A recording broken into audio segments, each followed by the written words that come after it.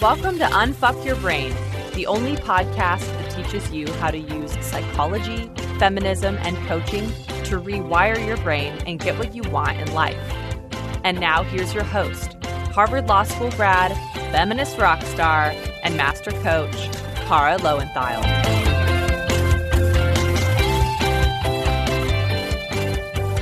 Hello, my chickens. How are you all doing? I am making it day by day. It's been a little bit of a challenging week, but I am recording this before I start 2 weeks of travel, which is going to involve a lot of airports, but I think it's also going to be super fun. So first I'm going to Dallas to meet with my teacher and my mastermind. And then I'm going to New Orleans to do some research and scouting for the retreat that I'm holding there in January, which I'm really excited about. Don't get excited. Those of you who are my clients, it's only for clients who've been through Unfuck Your Brain.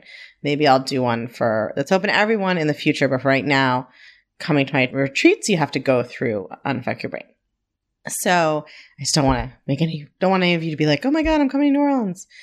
So I'm going to scout for the retreat, and then I'm going to Chicago for a coaching event that includes a yacht party, like you do. So I have to figure out something to wear on a yacht party. And then I'm going back to Dallas because I'm going to teach at this week-long event where with my teacher and another master coach, we're teaching a whole bunch of new coaches how to make their first 100,000. So it's going to be super fun. I'm flying like every 3 days and I need clothing for 2 climate zones and like a ball gown. But it's going to be a lot of learning and growing. So I'm excited about that. And because I'm traveling, of course, someone has to stay at my apartment with my cat because he's 16 and he's used to having me home all day. So if he only gets a 20-minute visit once a day, I come home to bad things having happened to the furniture. So there's a reason I'm telling you this. I have someone who often stays here, and I was recommending her to another friend recently, and I said, I trust her implicitly. Because, I think people say, it's a saying, I trust them implicitly. And then afterwards, I started thinking about what that really meant. And so today I want to teach you about trust, because I think that we usually have it 100% backwards about trust. I mean, if you've been paying attention to this podcast, you know that basically every coaching concept involves discovering that you've had something mentally entirely backwards, right? Like that's our jam around here. It's always backwards. You always have it backwards. So fun. So usually what we think is that trust is something that someone else creates with their actions, right? So we think if we trust someone, it's because of how they have behaved. But we know that other people's actions don't cause our feelings, right? Our thoughts do. So trust is a feeling in the way that I'm using it here, and it's caused by our own thoughts. And trust can also, of course, be a thought. I trust them. But when we're talking about trusting someone, I think what we really mean is a feeling. And I think that feeling is security or certainty. So when we trust someone, what we mean is I have thoughts about them and their behavior that create a feeling of security for me. It's definitely not created by them. Because think about this, right? Many people trust someone who's actively deceiving them. Like imagine someone cheating on their partner. The partner totally trusts the cheater because they have the thought that the cheater is trustworthy and wouldn't cheat. But they're totally wrong about that. And now imagine the partner confesses to the cheating, right? And says, hey, I know you didn't notice, but I've been cheating. I've been sleeping with someone else, whatever it is. Now that person is telling the truth, but suddenly their partner no longer trusts them. So we can trust someone when they lie to us, and we cannot trust them when they tell us the truth, which I just think is a perfect illustration of how trust is caused by our thoughts. Because if it was caused by the other person's words or actions, it would line up in a way that makes more sense. So I think what we really mean when we say that we want to trust someone is that we want them to follow our manual so we can have the feeling we want to have. We want to believe that we know how they will act so that we don't have to think and wonder about it. If we decide to believe that they are a certain way, then we think that makes our lives easier. Our brain just wants a shortcut to not think about it. So we just decide to believe that they'll behave a certain way and we can trust them to do that. And sometimes we've had an explicit conversation about it and agreed to what they are going to do or we're going to do. But a lot of the time we just think, well, everyone knows that there are ways that a friend or a partner or a parent or a boss should act, right? We just think that's understood. And then suddenly, if they don't act that way, if they don't have the same assumptions as us, we decide we cannot trust them. And this is how you can end up with two people in a situation where they have very different ideas about whether one of them has done something wrong or violated any trust at all. I think that trust is so important to us because we think the person we are trusting has the power to cause our feelings. So really what we're saying when we trust someone is, I trust you to create for me the feelings I do want to have and not to create for me any feelings I don't want to have, which is impossible, right? Because other people don't create our feelings, positive or negative. I think that the only person we truly need to be able to trust is ourselves.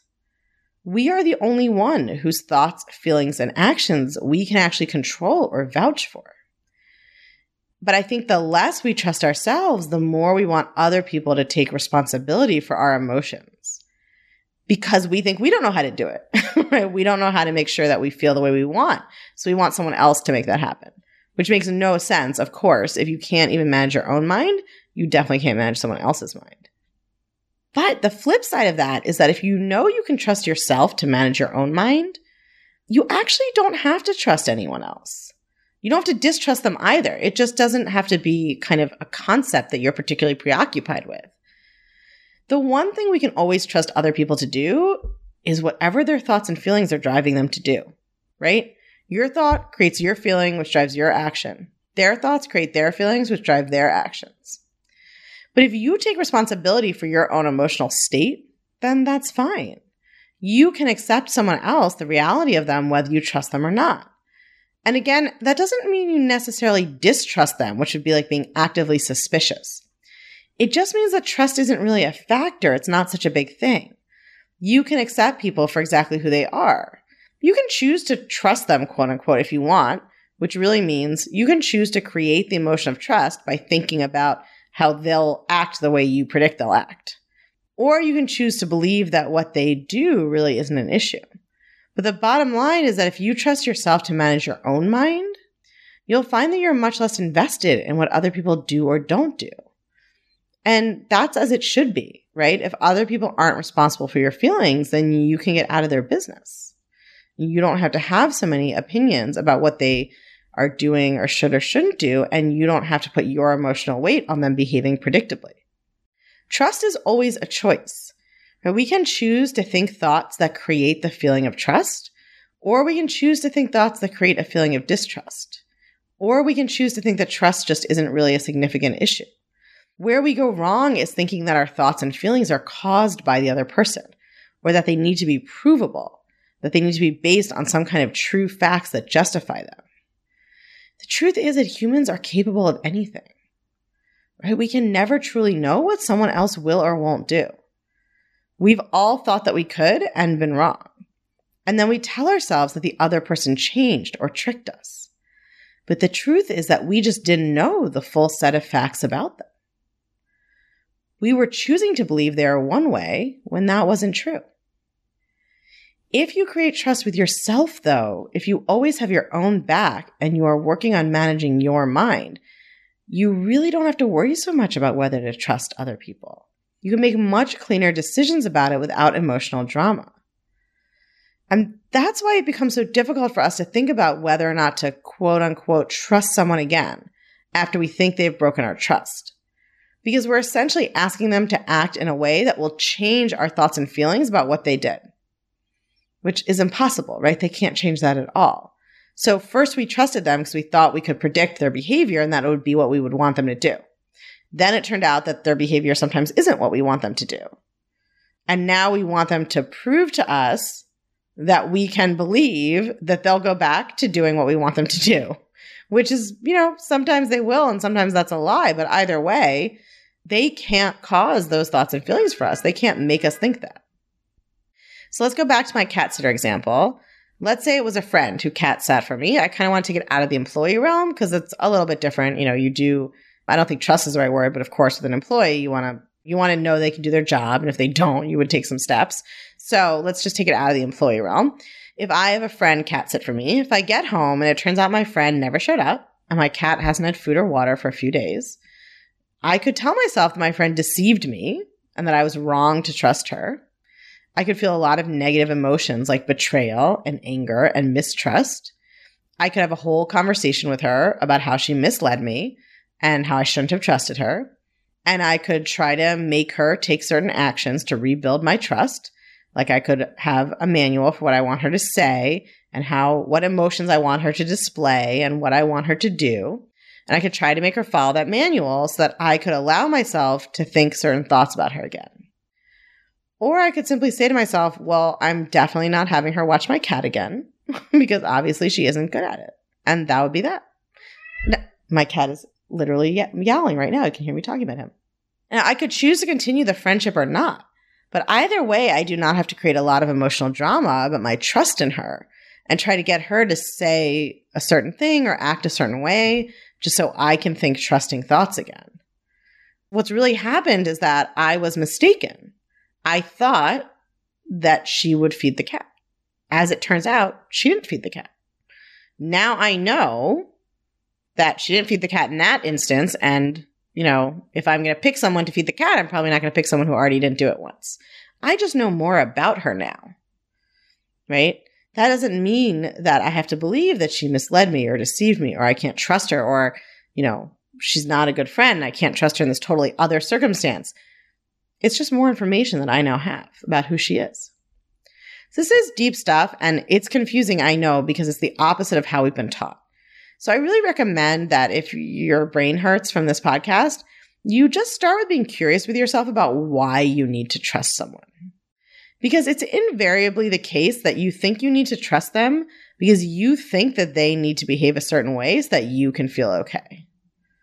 So you think that your spouse has to not cheat on you so that you don't have to feel sad and rejected or betrayed.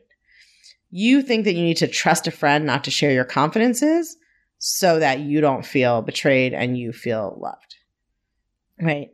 We think that we need to trust other people so that they'll do what we want and predict so that we'll have the feelings we want. You want to trust them to create your feelings for you, but that's not their job and it's not even possible. So just be curious with yourself about what trust really means for you and whether or why it's necessary to have it for other people at all. Most of us spend way too much time worrying about whether we can trust other people and trying to manage them into being trustworthy. So it's almost like we're so committed to our story about them that we can't see the reality. So first we trust them not to take a certain action.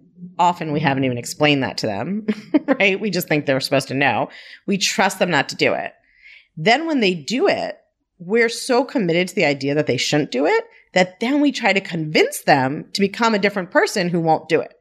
Right? You see that? Like we're so committed to our vision of them as this person who wouldn't do this thing that when we get contradictory evidence that in fact they will do this thing, we want to disregard that and we want them to convince us that they are this person who they never were in the first place. And we spend so much energy on that. And it's such a waste of energy. Right? Whatever people are doing is what they do. Now you know that, right? It's so valuable to know that you were having thoughts predicting how someone would behave and that you were wrong about that. And then you can make decisions about how to engage with them or what to do with the relationship from that place, rather than being so committed to your idea of how they should be that you are not even able to take into account how they actually are. Most of us spend way too much time worrying about that, managing other people, and not nearly enough time building our trust with ourselves by learning how to manage our own minds and take care of ourselves. So if you shift the focus from trust in others to trust in yourself, you will actually feel safer than you ever have before. And that's all you wanted by trusting other people in the first place. All right, my chickens, work on trusting yourselves. I'll see you next week. If this episode spoke to challenges that you have in your dating or romantic life, you have got to come join The Clutch because it will give you tons of tools to help unfuck your dating life, your marriage, your post-divorce life, any place you are in your life with dating and romance or trying to be single. Thoughtwork is the way to create the results that you want.